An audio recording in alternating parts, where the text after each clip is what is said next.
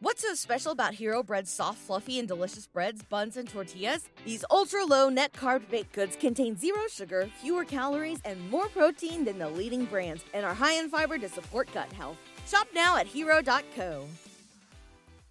When everyone's on the same page, getting things done at work is easy. Make a bigger impact at work with Grammarly. Grammarly is your secure AI writing partner that allows your team to make their point and move faster. You can even save time by going from spending hours editing drafts to just seconds. Join the 96% of Grammarly users that say it helps them craft more impactful writing. Sign up and download Grammarly for free at grammarly.com/podcast. That's grammarly.com/podcast. Easier said, done. You're listening to the Eyes on Isles podcast with Matt O'Leary and Mitch Anderson. Hello and welcome to the Eyes on Isles podcast, episode number 188. What's going on? I am Matt O'Leary with Mitch Anderson. Mitch, what's going on, buddy? Really not a whole lot. Usually I have some like funny anecdote or something weird happen with my day that I just got to get off my chest, and nothing. I got nothing, man. It's just been a day. It's been a couple of days going on. It's been a year. Good times. What about you? I have breaking Matt O'Leary news from as of today. So, I know you will appreciate this because I know you. Today, what is today? March 24th, 2021. Matt O'Leary got his first pair of glasses. Whoa! There you go. What? Wait, are they like blue blocker glasses or? No. We're not. We're talking legit. I need them for driving, so that's why I'm not wearing them right now because I'm talking to you on the computer and it's pretty close. But for distance, your boy needs some spectacles. So I picked those up today, and got to be honest with you, man, my eyes are gonna have to get used to it a little bit because my depth perception was thrown off a little bit when I first put those on. Really? Yeah. That it does that. I know when I got mine, it was weird at first, but now. And my doctor too, like he's like, your eyes aren't gonna get used to them. That's BS. When I take them off now, it's like, oh, I don't have a bad prescription. It's really weak. I have astigmatism in one eye, but like, anyways, welcome to the geriatric hour, I guess. Right? Yeah, there you go. So I wanted to get that in there. And as for glasses wear, I was wondering how long is it gonna take for me to get used to these things? A couple days, maybe.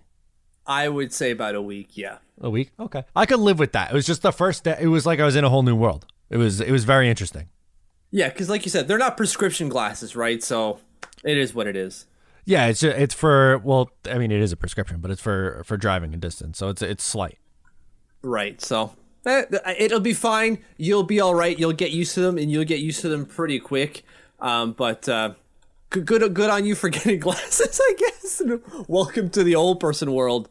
Yes, absolutely. So before we jump into this episode, Mitch, we should probably talk about our friends over at Manscaped. So I don't know if you know this, but we have an exclusive 20% off promo code for our listeners at manscaped.com. So all you have to do is go over to manscaped.com, use our promo code FANSIDED20, and you can look at the Lawnmower 3.0, which is a Mitch Anderson favorite. I myself, I've got right here, I always show Mitch on the camera because he's the only one who could see it. This is an audio platform, but I'm going to do it anyway. I'm going to show him on the camera.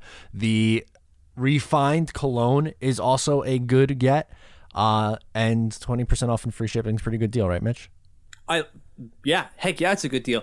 Honestly, when I found out we were going to be selling this, essentially, I was already in because I'm a fan. I have it. I had it before. I really enjoy it a lot. I use it about once a week. It's not something you do every day, but man, it's an honest to God game changer. It really is. The LED light is my favorite feature, bar none. Absolutely. So if you're interested, head on over to their website and you can pick yourself up something nice. So with that, let's jump into episode number 188, Mitch. A couple of things. So last week we were talking up Kiefer Bellows because he had some goals in his first. He had 3 goals in his first 2 games back. Since then, Mitch, he has returned back to not playing, and instead we have top line Leo, which that's what I am just referring to him as. It's no more Uncle Leo. He is now top line Leo until he's not top line Leo. So let's talk about him. Yeah, it's really strange, right? So Bellows has 2 goals in his first game back, a goal in the game afterwards, no points, and then he's out. And like the ice time dips, right? He goes from 14:52 game 1, 15:10 game 2, 12:57, 12:31 out. And then Leo Komarov comes in for him. What? That is not a 1-for-1 swap, like, at all by any stream. You might as well put Ross Johnston out there. And I know people have been calling for it, but, like, come on. But I just don't get the swap and why Kiefer Bellows. He had six hits, 2 games before he was benched. 2 hits the day before that, or the game before that. Like, a shot every game. Like, I don't understand what is not to like about his game. I understand it may not be a top-line level play, but nor is Leo Komarov. No, absolutely not. And you wrote about it today. It was a quote that he had after his most recent. So he's been on the top line for 2 games now. And after the most recent one, there was a play where Jordan Eberle and Matt Barzal, well, it was Barzal with the puck. Eberle was going towards the net. And Leo Komarov is going the exact opposite direction. He is leaving the zone. He said, no more. The offensive time, get me out. I don't want to be here. He heads off. He goes back to the bench. And when asked about it, he had an interesting response. Right, Mitch? Just, my job is to stay out of the way. What? That's like something like when I worked for my cousin as a plumber and didn't know anything about plumbing, that's basically what he told me, was just stay out of the way, which was not good. I was not an asset to that company, nor is Leo Komarov an asset to the top line. And it's the same thing. Like, he didn't say my job is to stay out of the way. He said, I know what my job is, and I'm going to stay out of the way. Or I'm just going to stay out of the way, I think is the exact quote. And any way you dissect that, saying I have to stay out of the way is not a good thing. And I understand what he's saying there. It's just like Matthew Barzal and Jordan Eberle are going to do a lot of the work, and I'm just going to be there. Well, I'm sorry, but, like, no offense to Leo, although, like, I guess this is kind of it. Like, he's not a top-line player, and he knows it. It's just, I'm going to stay out of the way. What? We cannot have a player who's on the top line just stay out of the way. And you know what? He's taking that to heart. Like you said, that offensive zone, he's gone. He was in the slot on that play, and it was a perfect triangle. He was alone in the slot, and the puck's coming to him, except he decided to, like, nope, I have to get the hell out of here. I have to remember, I'm staying out of the way. Why are we doing this? It doesn't make any sense. If he's there on Thursday, assuming we play, like, this is going to be absolute bananas. I don't understand why Barry Trotz would put Leo Komarov on the top line.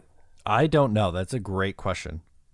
Like, it's not the 1980s anymore. It just really isn't. And so there's no reason to have someone who's going to be like, he's good defensively and he's going to crash and burn, right? Like, or crash and bang, I think is the wording. Why? No, we don't need that at all. I understand that has value, and he has, I don't know, not offensive, but the physical capabilities that Anders Lee may also have. But, like, those are still not 1-for-1. No, yeah, it's not. And it's like, a part of me feels bad because it's not fair to Leo. Like, he shouldn't be put in this situation to begin with. But at the same time, like, it's just hard not to get frustrated in the moment because, like you said, we're seeing these offensive chances and he's just nowhere near where he's supposed to be. And you're right. Like, it's not fair to him, but I also have to, you look at the roster and you're like, who else is going to play there? You can say, okay, Bellows. Let's put Beauvillier up there. Yeah, okay, you can say Bellows, but, like, it's clearly not always working, right? Mm-hmm. It would be better. It would definitely be better. But even then, you're swapping out Anders Lee for Kiefer Bellows. That's not a good swap. No. But you're right. Assuming, like, knowing that Anders Lee's out indefinitely, why aren't we playing Kiefer Bellows up there? Or putting a more seasoned player up there and putting Kiefer Bellows somewhere else? Yeah, that's totally fair. And I'm with you on not putting Beauvillier up there. I actually wrote about not giving him that chance on the top line just because I don't think he's been playing well up until the last couple of games where he has 2 goals in back-to-back games, including the game winner, which was nice. But he looks to be found a place on the third line, and to me, he's more of a middle 6 guy than up on the top line. Not that Leo Komarov right now is a deserving option on the top line either, but with Bo specifically, like, that seems to be working. So that kind of gets us into the question of, well, what is the plan then for top line left wing? It's got to be the trade market. It has to be, because that's your gap now. Okay, we figured the gap was with Anders Lee in the lineup. We needed a third pair left wing. That's what we needed. Yep. Well, we found it in Anthony Beauvillier. That's working. Check. Cool. Second line kind of working as more of a shutdown line with Dal Cole, Nelson, and Bailey. That seems to be doing all right. All right, check. Fourth line, no one's touching that. Now we just need a top line player. That's all. Yeah, that's it. That's easy to find. So like that's going to be the what Lou Lamoriello is going to be looking for at the trade deadline, without question. I don't think it goes even beyond that. It's really just a top line forward. Yeah, I would think so too. So I guess my question is, who are those options? There are names floating around everywhere, man. Like, because that's the nature of the beast, right? We're all speculatory. We're all trying to figure out what Lou Lamoriello is doing. We're trying to fit the puzzle pieces together to figure out what his plan actually is. And of course, he doesn't actually know it either. It's not like I'm going to pick up the phone today and go acquire the player that I want to play, have in my lineup. It's I'm going to pick up the phone and I'm going to try to do so based off the list of players that I've established are good targets. Yeah, no, absolutely. And I think we've learned from the short time he's been here that he's a picky guy. So he's not just going to make a move to make one. It has to be someone who's going to be able to come in here and gel. And to me, I think that narrows the list a little bit. Yeah, he talked to, or at least Pierre Lebrun published an article today, is saying exactly that. Like, the list is going to be low because Lou Lamoriello, in his own words, said, like, it's got to be a guy who's going to come in and gel right away, a la Jean-Gabriel Pageau and Andy Green last year. They've got to fit in. And so I can't just go and pick anyone and throw them in and it's going to work. But, like, who are those players, man? And then we got to consider all the, like, million other factors of cap, accruable cap space, left-handed, right-handed, expansion draft considerations, how much it's going to cost. Like, it's wild, man. Absolutely. And the name that keeps coming up in my head when trying to think of a fit and just a player who would be able to come in here and help on top of that, I would imagine Kyle Palmieri is going to be high up on his list. I think so. I think it's going to be Kyle Palmieri 1, probably Taylor Hall 2, and I can't really think of a better. Maybe Rickard Rakell is number 3. Yeah, and he's a little bit of a step down from the group, and he still has one more year left. But he almost, in a sense, reminds me of JG Pageau in the sense, like, he's having a career year and someone who's usually on like a third line kind of guy who's producing a little bit more than that right now. Are we talking about Rakell right now? Well, more recently, I know he's had a couple of 30-goal seasons, right? But his goal numbers have come down a little bit, and now it's trending back upwards. So maybe that's really not a great comparison, I guess. But maybe someone who was trending down, who is having a resurgent year, is probably a better description. Yeah, like, it shows that he still has that quality that he had a couple of years ago, like you said, where he put up 30. I think it was back-to-back 30-goal years, right? 30 and 36, if I'm not mistaken. I could be off by 1 or 2.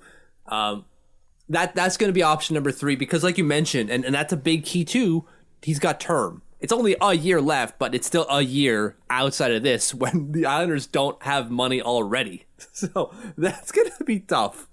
No, totally. It's going to be a little challenging, and yeah, how the hell are you going to fit that in? So that's why I feel like it's almost the perfect storm, and I know you're not a big rental guy, and I understand why you're not, but I almost feel like this is the perfect storm for a rental because it's replacing Anders Lee, who is going to come back next year. You literally just need someone for this year to fill that spot.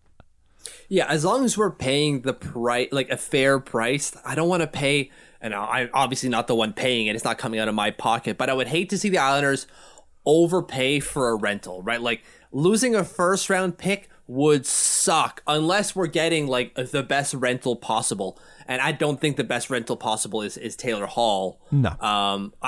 With that being said, I don't have a list of the best rentals possible. I haven't combed through that list yet, but I don't want to lose a first to have a guy around for 2 months or 3 months or whatever it's going to be.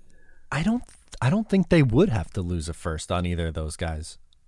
And that's why I'm comfortable with it. With Kyle Palmieri, Rickard Rakell, and Taylor Hall as rentals, I'm okay if like we lose a second and like a prospect. Cool. I'm fine with that. That's if that's the price to pay to replace Anders Lee and make a run, I'm down.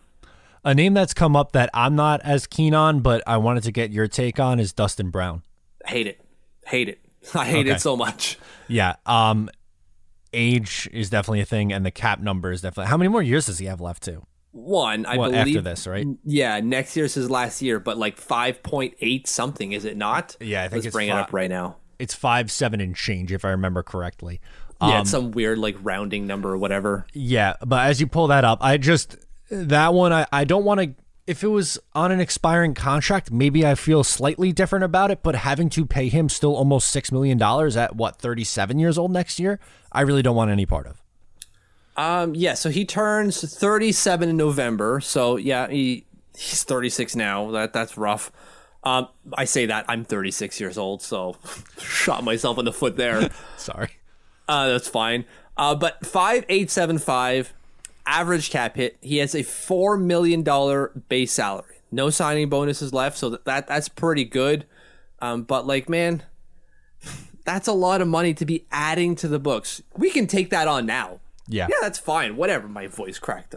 Yes, I'm 36 years old. My voice still cracks apparently. Like happens. I'm 13 or whatever. 5.875 is a lot of money for next year on a guy who's going to be 37. And sure enough, this is a guy who's been resurgent the last little bit, right? Like 28, 22, 17, 14. Those are goals in every year since 17, 18. But he's got those years between 14, 15 and 16, 17 where he's popping in 11, 14. Like, there's a potential where he gets back to that level real quick. I hope so. That would be nice, right? Well, no, it wouldn't be if he's on the team, right? If we have him at 5.875 and then he regresses to an 11-goal player over 82 games. Oh, well then no. Okay. No, I misheard. I was thinking inverse of that. Sorry, that was my brain not computing for a second. Yeah. Maybe I said it wrong. It's entirely possible. But if we bring in a player who's on 14 goals in 29 games, that's pretty damn good. Half a goal per game pace. That would be great now. But the problem is the later. Like you said, age, cap, and the potential for it to all go wrong real quick really doesn't help. No, it doesn't. So that one, I wouldn't be very keen on. That would not be great. I think, as we said, rental makes the most sense because not only is it just replacing Anders Lee for this year, but because of the cap situation going forward. It's not like you could sign up for, hey, here's a guy who's going to cost us $5+ million on the cap. Like, they already have a bunch of those guys. Yeah, so like there's I'm looking at the rental, if you will, market right now. So if I go not sorting by cap hit, but if I do points per game, where is that points per game right here? And I only want forwards because like we don't really care about defensemen. And can we talk about defensemen real quick while I pull up this list? Yes. We don't need a depth defenseman anymore now that we have Thomas Hickey playing, right? Yeah, and Thomas Hickey's looked good, and I know it's only been a couple of games, but the fact that his ice time is where it is comparatively to a guy like Sebastian Aho who was playing about literally 10 minutes and change at times, it just, that couldn't fly. If Sebastian Aho was the only option, then yeah, but Thomas Hickey being able to play 18 and a half minutes and look fine, yeah, you don't need another defenseman. No. Okay, so I've got quite a list here. Like, you got guys like Landeskog, Ovechkin, Nugent Hopkins, Gabriel Smith, the top four, but all of those are in contending teams, so they're not moving anywhere. David Krejci, Thomas Tatar at number 7. That's one where you're like, all right, I can maybe talk myself into a Thomas Tatar. Yeah, I could definitely, I would say. Because Montreal's out of it, if I'm not mistaken, right now. Let me bring up the North standings. They are not, but Vancouver's only 2 points behind, and Vancouver has been resurgent of late. It's 7-2-1 over the last 10.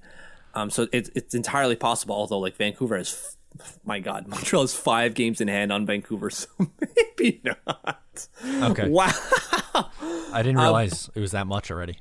No, nor did I, but 31-36, that's one big, Montreal's had a couple of games kind of canceled or postponed, I should say. But if Montreal falls out of it, that's a guy that I would look to going like, all right, Thomas Tatar, he's only 30, so is not like super crazy old, has 20 points on the year already. It's only 6 goals, but we're talking about a guy who's put up 22 the year before that in 68 games, 25 and 80 the year before that. Like, this guy's a 25-plus goal scorer consistently. Yeah, no, exactly. And like you said, he's not old enough to the point where you got to worry about him slowing down. And he has a ton of experience under his belt, too. Exactly. But outside of that, there aren't a whole lot of like really interesting options. Like, Matthias Janmark works, but like, is Chicago really in a position to be selling right now? No. Now that they're making it? Maybe, but like, for a 28-year-old? No, like, come on. I don't think so. And it's not like we have like premier prospects just sitting and waiting, right? Like, no. I think we do, but like other teams clearly don't.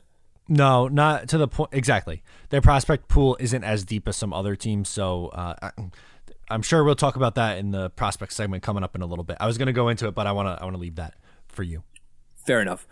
So yeah, like I look at the options, and it really comes down to the three that we were talking about before. Mike Hoffman on the list because he's only got a 1-year deal, but I'm sure that they work something out to keep him there. Although, like, it's not going that well for him in St. Louis. Yeah, that's true. It hasn't really jumped off the page. That's a good point. But I would imagine that he stays. Yeah, same thing. So, yeah. Sweet. Okay, so that's kind of our options for now. It's not pretty, but don't be surprised if Lou Lamoriello does something here. Yeah. What about Patrick Laine? Are we still sure Patrick Laine's not on the market? I don't know. I don't know. Because like Columbus isn't in it right now. They're fifth in the Central. I was going to say the Discover, but like, come on. They're fifth at 33 points, 2 points back of Chicago, level on games. So they're still within the hunt, but like, if they're not in a playoff position, you got to think that this kid's like, get me the hell out of here. Maybe he's an RFA, which is, I mean, not that you want to rent Patrick Laine, but how you can make that work going forward, I'm not exactly sure, but that's a future problem, like future problem. If you're bringing in a Patrick Laine, you're like, well, that's a good problem to have. I don't know how they work it out financially. I'm sure we could go in cap friendly and make the math work, but like, is Lou Lamoriello actually going to be able to do these things? But that's a name that I look at now and I go, man, I can still see Patrick Laine moving.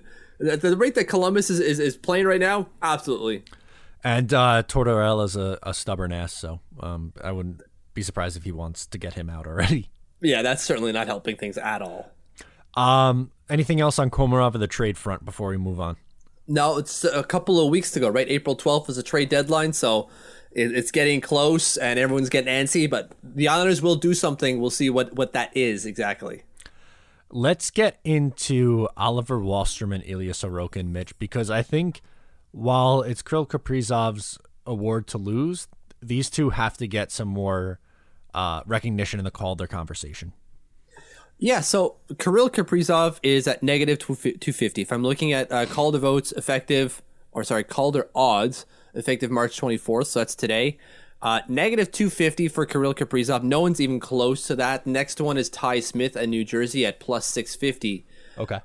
Ilya Sorokin and Oliver Wahlstrom are tied with the number of players at plus 2,000. So 20-1 odds to win the Calder Trophy.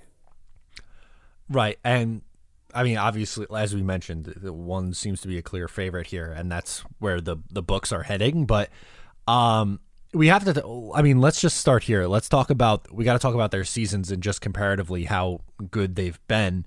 Who do you want to start with? You want to go Ollie or you want to go Sorokin first? Let's go Ollie first.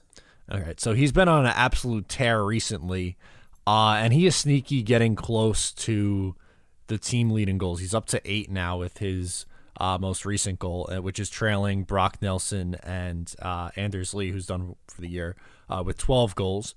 And the good thing is that it's all come within the most, like a small sample size. Like in half the games that he's played this year, essentially, is where this production is coming from.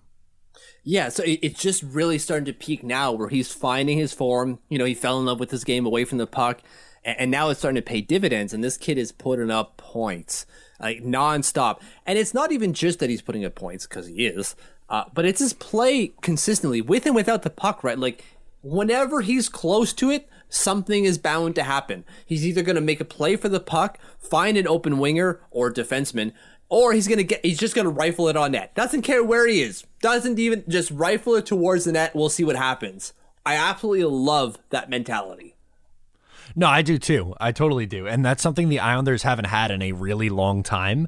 So him being able to come in here and just not be afraid to put pucks on net and not be afraid to put pressure on the goalie. Because it felt like earlier in the year, how much were we talking about this kid seems to be getting the chances, they're just not converting, but we like that he is, not afraid to get these chances are. Well, now the conversion is starting and it's catching up to where we expected it to be. And like, this is exciting. It's someone who, he's playing on the third line right now, but he just seems like an ascending star ready to get to that top line eventually.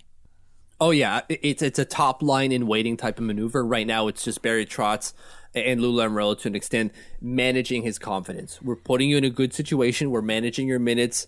The quality of competition is lower, but we're sheltering you. But it's working. Like, again, he's got 15 points on the year in 26 games at a .58 points per game. His 15 points rank him 6th for skaters, rookie skaters, that is. And he's tied for second in goals with Josh Norris in Ottawa. Okay. But his ice time is a lot less than most of these guys. Like Kirill Kaprizov, all the guys above him are playing 15 minutes plus. Ty Smith playing 19 because he's a defenseman. Right. And then you got Wallstrom playing 11:44. Yeah, it's a gigantic drop-off comparatively. Right, but that's so wild on how effective he is, right? 11:44 of ice time, and he's got 15 points. Sure enough, there's quite a bit of that's coming at the power play, but still, he's getting his chances. His .58 points per game ranks, if I take away anyone who's played less than 10 games, ranks him, where is he here?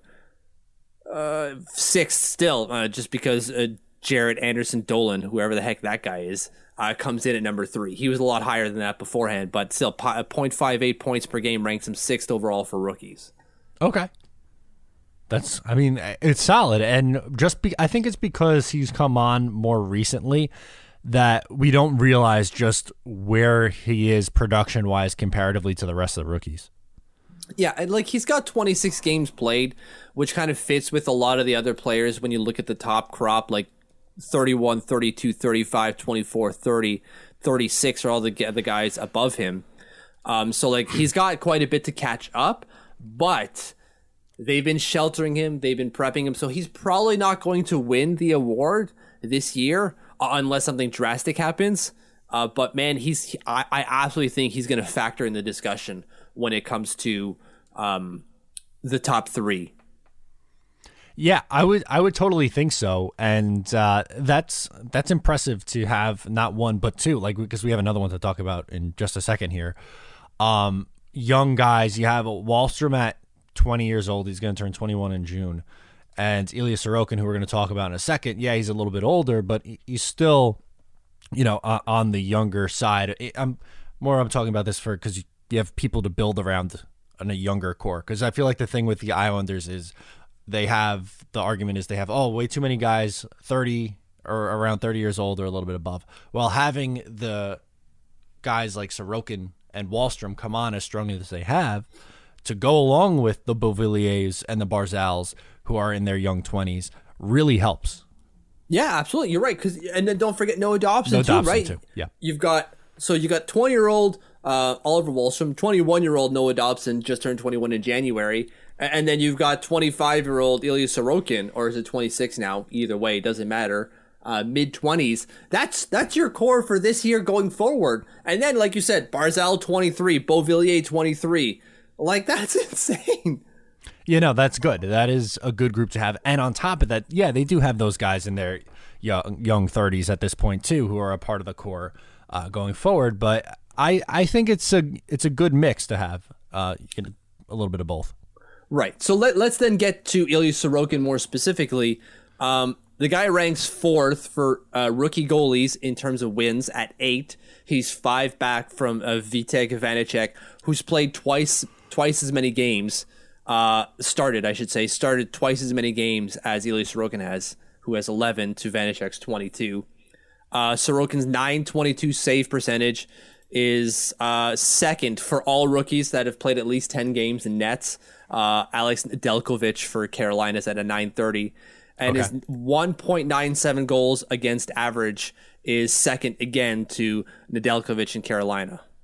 Right, who he's had a phenomenal year. But just look at those two numbers alone, 922 and a 197 through 11 games. That's really, really good.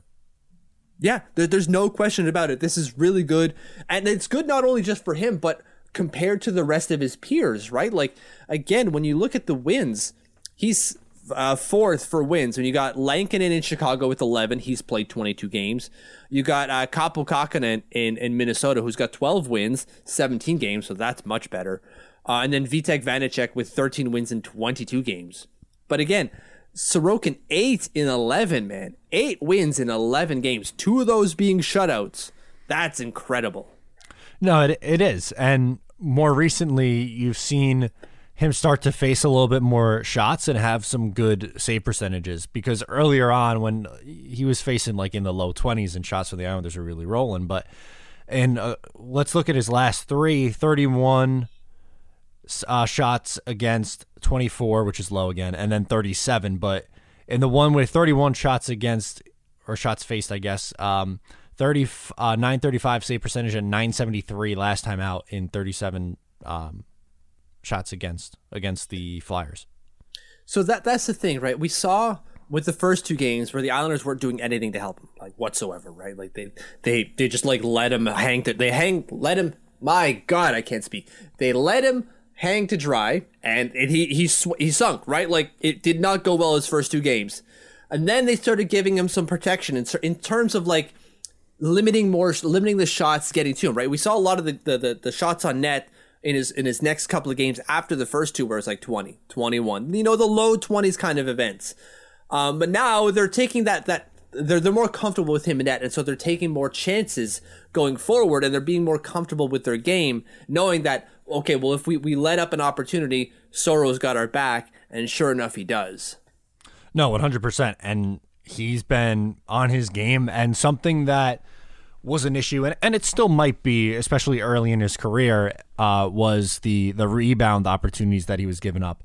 And early on, that was the big critique. Oh my God, this guy gives up way too many big rebounds. He's gotten a lot better at that. It's noticeably different now, and it's only 11 games into his career, and it's something that he's going to continue to work on. To me, it was just crazy that you had so many people so critical after 2 starts. He's a bust, Matt. He's horrible. He stinks after 2 games. And you're going, okay, yes, he has not been good these 2 games, but don't think this is what he's going to be like the rest of the way, because that's not how this works. No. Which that's not fair to him or to anyone. Class is permanent. Form is temporary. I like that. I want to get that tattooed on me. Do it. Oh my God, please do it.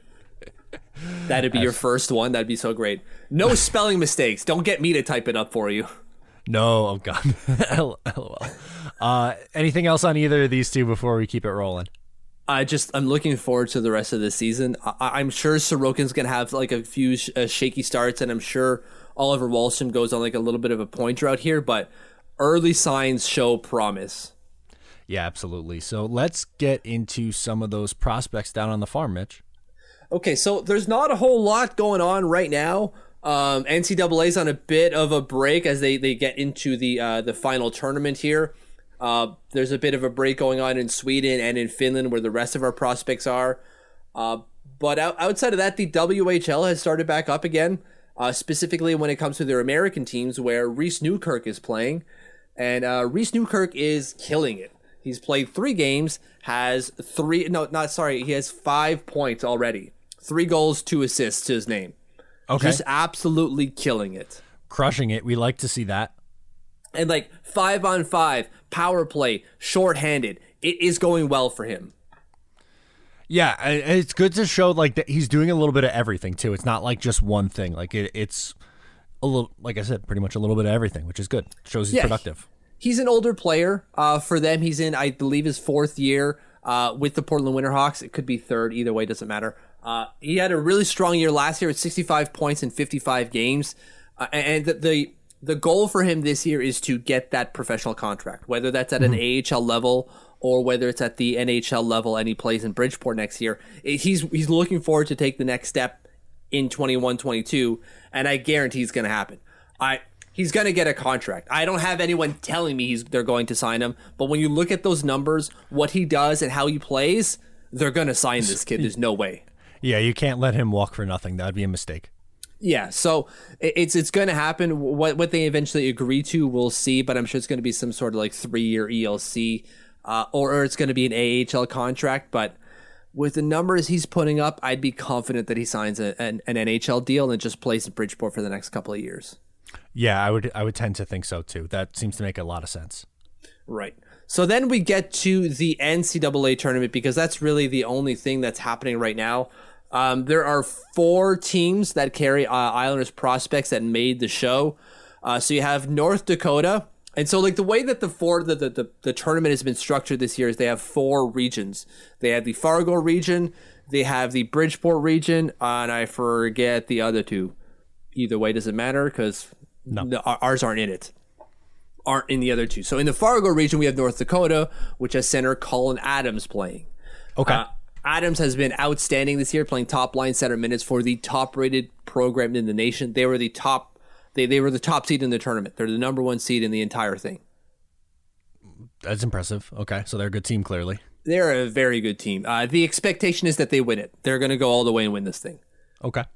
And they even said at the start of the year that we have unfinished business. They were supposed to win it last year, but it got canceled because of COVID. Yeah. And then we have in the Bridgeport bracket, it's the Boston University, which has Logan Cockrell, and then Notre Dame, which has Jacob Pavanka. Either one of those aren't ranked. They've only ranked the top 4 anyways, and they are not one of them, of course. It was a surprise for Notre Dame to make the tournament because they weren't particularly good. They weren't bad, but they weren't, let's say, good. There were probably better teams that could have made it, but it is what it is. Pavanka, if you don't know what he is, he's not a great offensive forward, but he's a good defensive one. Guy is killer in faceoff, like Yannick Perrault level faceoff man.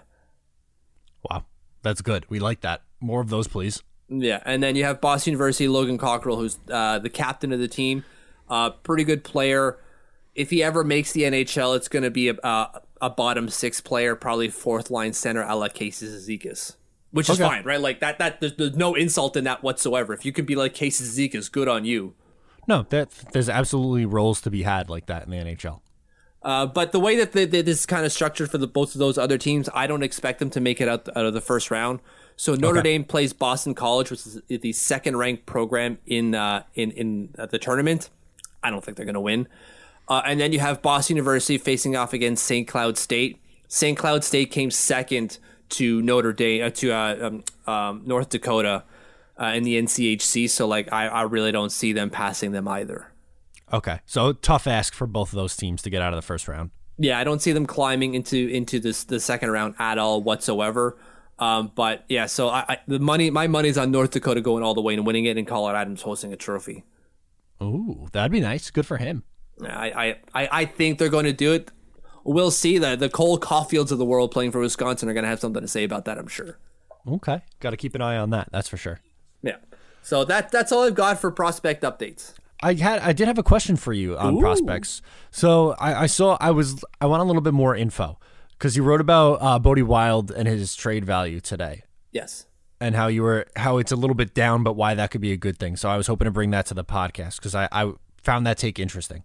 Okay, so when I read Arthur Staples' piece from earlier yesterday, I think it was, when he spoke to like 2 mystery executives, and because what they were doing is the Islanders fans were submitting trade requests or proposals, and like the executives were either swatting them down or saying that was good. And whenever Bodie Wild's name kept up, came up, they would say like, he's not really worth it. He's not that good of a prospect. I think there's one specifically for Taylor Hall, and the mystery executive says, unless Buffalo thinks more of Bodie Wild than everyone else, this isn't going to happen. Which got me thinking, like, all right, like they're really crapping on Bodie Wild here. Yeah, I'm surprised because if you remember from that draft, when we were looking at those mock drafts, Bodie Wild was someone who was supposed to go in the first round, not early, but somewhere around in the 20s probably was the assumption, and he fell to the Islanders at what, 42, something like that. I believe is 43. So he's 43, Ishikov 45, I believe. Okay. Still. Either way, yeah, right. We're off by one. It's not in the semantics at this point. Yeah, you're right. He should have gone in the first round. He was supposed to go in the first round. And no one really knows no one really knows why he didn't. It seems it's because he decommitted from Harvard, and there was a second university that he decommitted from because he didn't want to play NCAA because you don't play as much, like you don't get the same reps as you would somewhere else. So he wanted to go play OHL, and that's what he ended up doing with Saginaw and putting up monster points. Right, exactly. So a little surprised to hear that people are so down on him, but maybe it's a good thing for the Islanders in the long run. Right, so that's where I come into it, going like, I also don't value him super high. I think Samuel Bolduc and Robin Salo are better prospects today. Today, they are better prospects. But the thing we know with defensemen is that it takes a while. And the thing with Bodie Wild is that he's a risk taker. He's a risky forward, the defenseman who takes risky decisions in the offensive zone. But he's got the skill to pull them off more frequently than not. And GMs don't like that. So you got a guy who not only decommitted but takes risky decisions. GMs are risk averse already. But the Islanders know this about him, and they respect that about his game. That's why you have Barry Trotz going like, this guy could be a John Carlson type. But they're gonna give him the time it takes to mature and get to the point where they want him to be. And what that means is he's gonna have to learn how to play more defense, which is what he's doing now in Bridgeport. Right, and I'd have to imagine, based off that logic, he's still a little bit of ways away from the NHL. Which is why he isn't valued high. Yes, absolutely, you're right. Okay. How old is he again? 20, 21, I would guess? He'd be 20. He was drafted in 2018, so 2021, yeah. Okay. I just don't know when his birth date is. I had it in my spreadsheet, but it takes a while to open up because there's a bunch of things going on there. So he is 21 years old, January 24th, 2000. Okay. So just turned 21. All right, I'm intrigued. Give it a couple more years, maybe. Yeah, I think it's going to be the Devon Tays type of thing. He may be here a little bit earlier, depending on how things work out. The fact that he's a right-hander helps him a bit because the two guys that we've got coming up are lefties. So, okay, which is I think a good thing, because if you look at the right side, it was Pulock that you had, and then you had Noah Dobson, and then you have Bodie Wild. So not a bad thing that a couple of lefties in the mix as well. Exactly, right. So we're going to need lefties just as much as we're going to need righties. So his value is low in the trade market, which is perfectly fine for us. If he flies under the radar, great. Cool. We're good.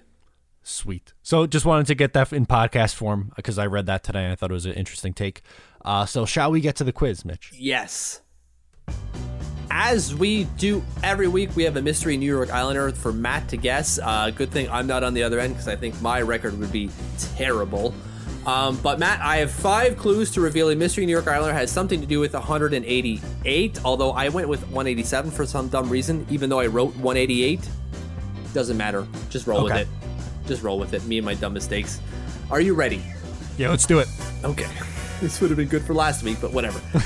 1, and even then last week I think I screwed up. Whatever. I was a 5th round pick by the Los Angeles Kings.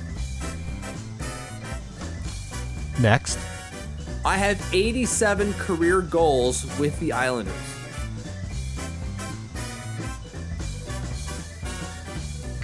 Next. I've scored 30 plus goals in 3 straight years before coming to the Isle. The Island, sorry. See, I was going to say my guess was going to be Matt Molson because with the 30 goals and the Kings connection, but I know that's not correct, so I don't know yet. I love shopping at Eaton's. I figured that might trigger something. That was clue number 4, so it's supposed to be a little bit easier. Yeah. It's a department store.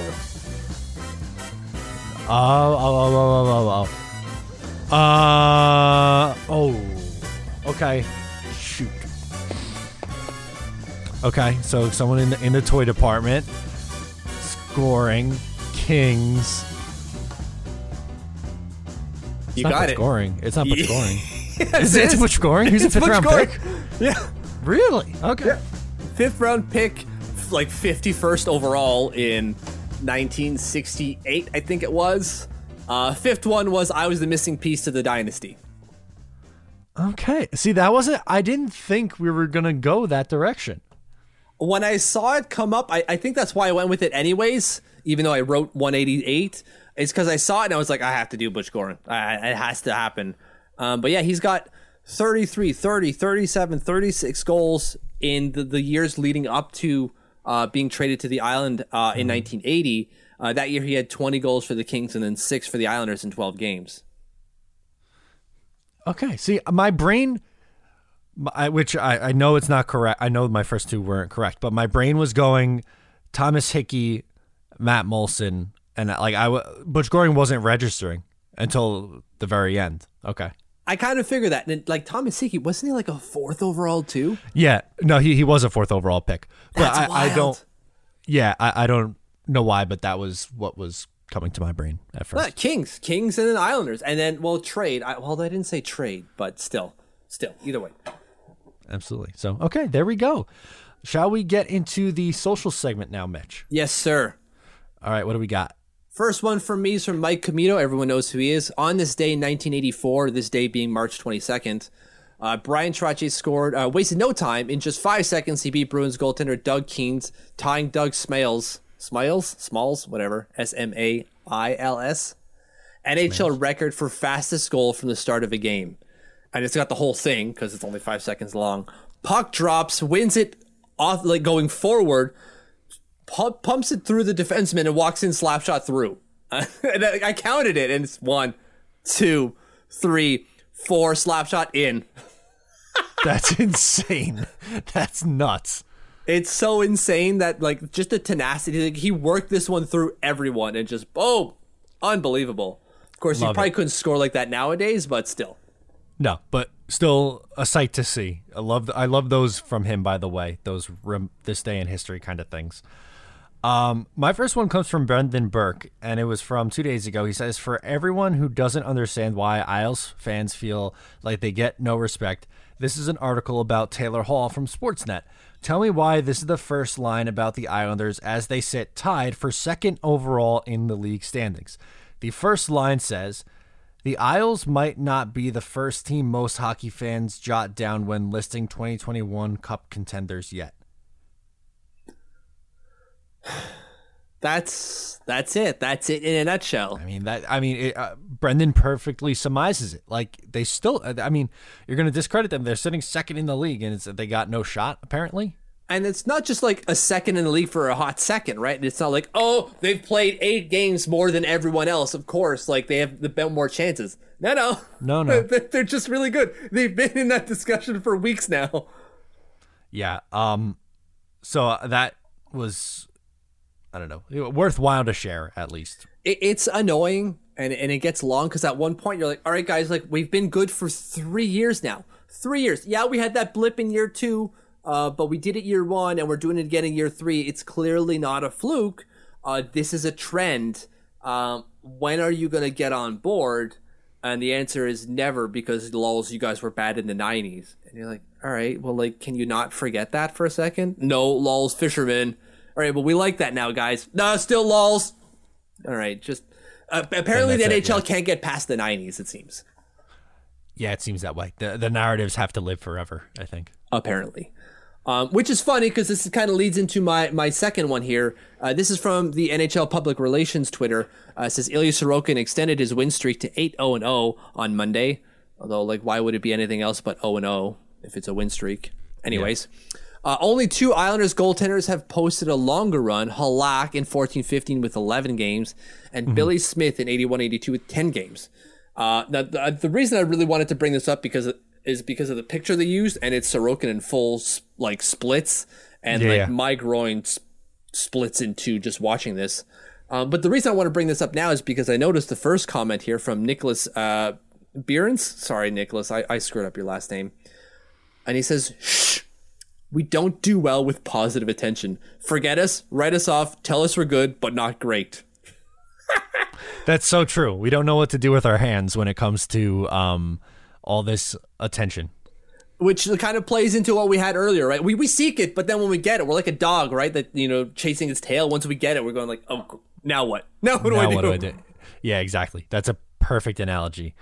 My last one is from the Islanders official Twitter account, and it says, "End your day with the best thing you'll see all day." And it's this guy, and the at is Falling in Sand, and he makes the Islanders logo out of sand, and in a cup. I'm still watching the video on a loop right now. I have no idea how I would even go about trying to attempt something like that. I remember doing something like that in grade school, and keep in mind, it was grade school, so it's real basic. You're just moving things around to form like dumb clouds. I couldn't imagine like the thought of like, this is how much sand I need to do an L. Like, what? And then everything is perfect. Oh, I'm just going to do a Long Island here. That's not easy to do, right? Because you got to kind of like the U shape at the end of Suffolk County, right? Where you got Montauk on one side. Yeah. I forget what's below it there, but it looks kind of like a U. How do you do that with sand? I'm still the stripes on the stick on the logo are there. It's insane. I don't know, man. It's wild. People are talented. Yes, I wish I was that good at anything in life. Not just that, but just anything at all. Anything, for sure. What do you got? My last one here is from Keith Napolitano at Isles Napolitano. And it's a GIF, and the caption, I guess, is Sorokin looking at the rest of his Isles team. And it's it's from Jurassic Park when Jeff Goldblum's character walks up to a pile of Triceratops dung. Oh, no. Because they were poop. They were poop that night. They were awful, right? This is the last game that they played. Yeah, against Philly. They're all bad except for Ilya Sorokin. If not for him and a timely goal by Oliver Wahlstrom, they don't have a chance of winning that game.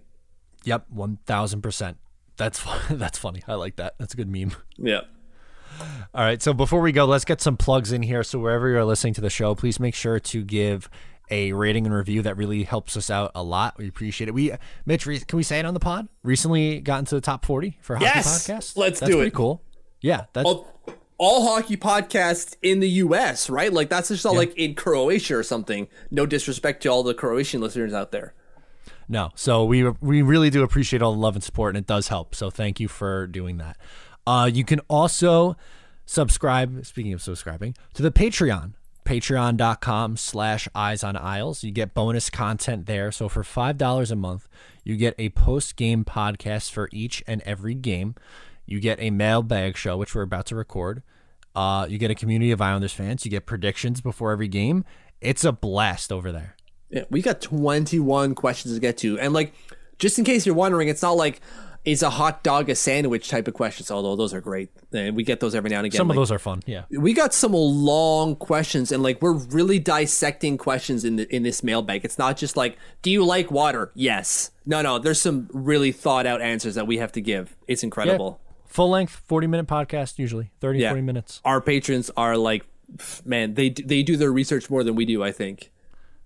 Maybe they should have the podcast. What are we doing? So, also social media at Eyes on Isles FS on Twitter. My Twitter at Matt O'Leary NY. Mitch is over at TLO Mitch. Facebook.com/Eyes on Isles. You could download the Fansided app and subscribe to us that way. Getting your Islanders push notifications through that, or visit the website eyesonisles.com for any and all New York Islanders needs. So that's going to do it for us, Mitch, on episode 188. Maybe next week you'll get the number right. Maybe. Oh boy, that's going to do it for us on episode 188. Thank you so much for tuning in. I'm Matt O'Leary. He is Mitch Anderson, and we'll talk to you next time.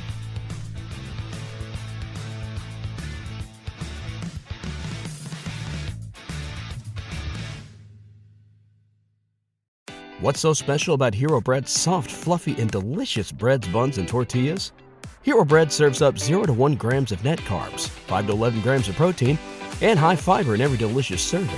Made with natural ingredients, Hero Bread supports gut health, promotes weight management, and helps maintain blood sugar. Hero also drops other limited edition ultra-low net carb goodies like rich, flaky croissants and buttery brioche slider rolls. Head to hero.co to shop today.